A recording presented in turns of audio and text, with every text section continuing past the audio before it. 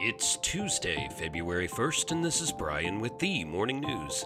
Give us 5 minutes and we'll give you the headlines you need to know to be in the know.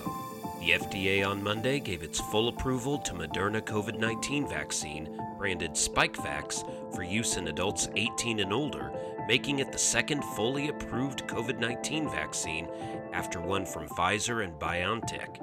The agency granted full approval to Moderna's shot after conducting a more thorough review of the evidence for the vaccine's safety and efficacy.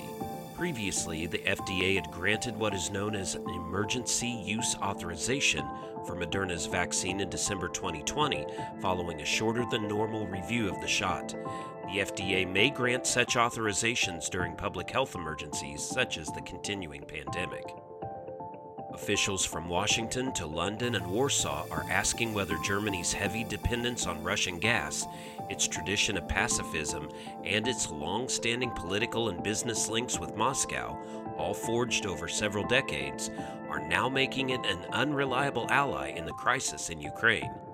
In recent weeks, Germany has refused to join the U.S. and others in shipping defensive weapons to Ukraine and blocked NATO partners from giving Kiev German weapons. Its Navy chief resigned after making pro-Russian remarks, and Chancellor Olaf Scholz delayed a meeting with President Biden in Washington.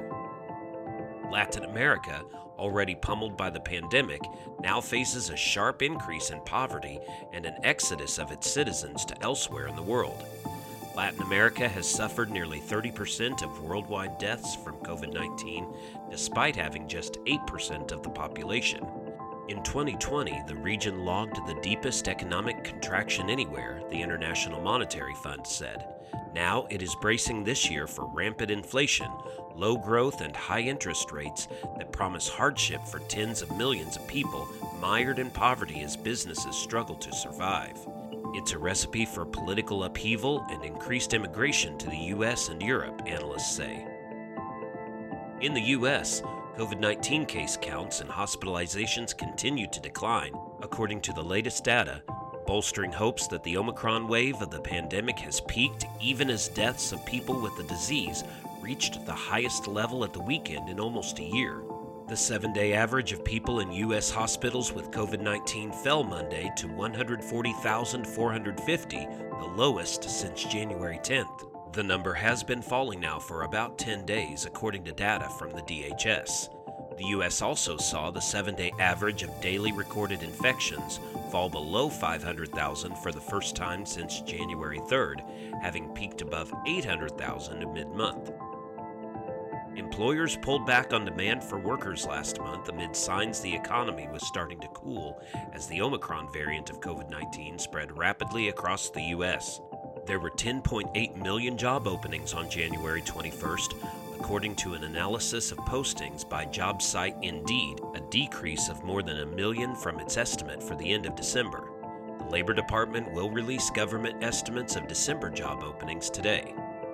And the Biden administration is designating Qatar to be a special U.S. ally as it presses Doha for assurances the country could help provide energy supplies to Europe if Russia invades the Ukraine.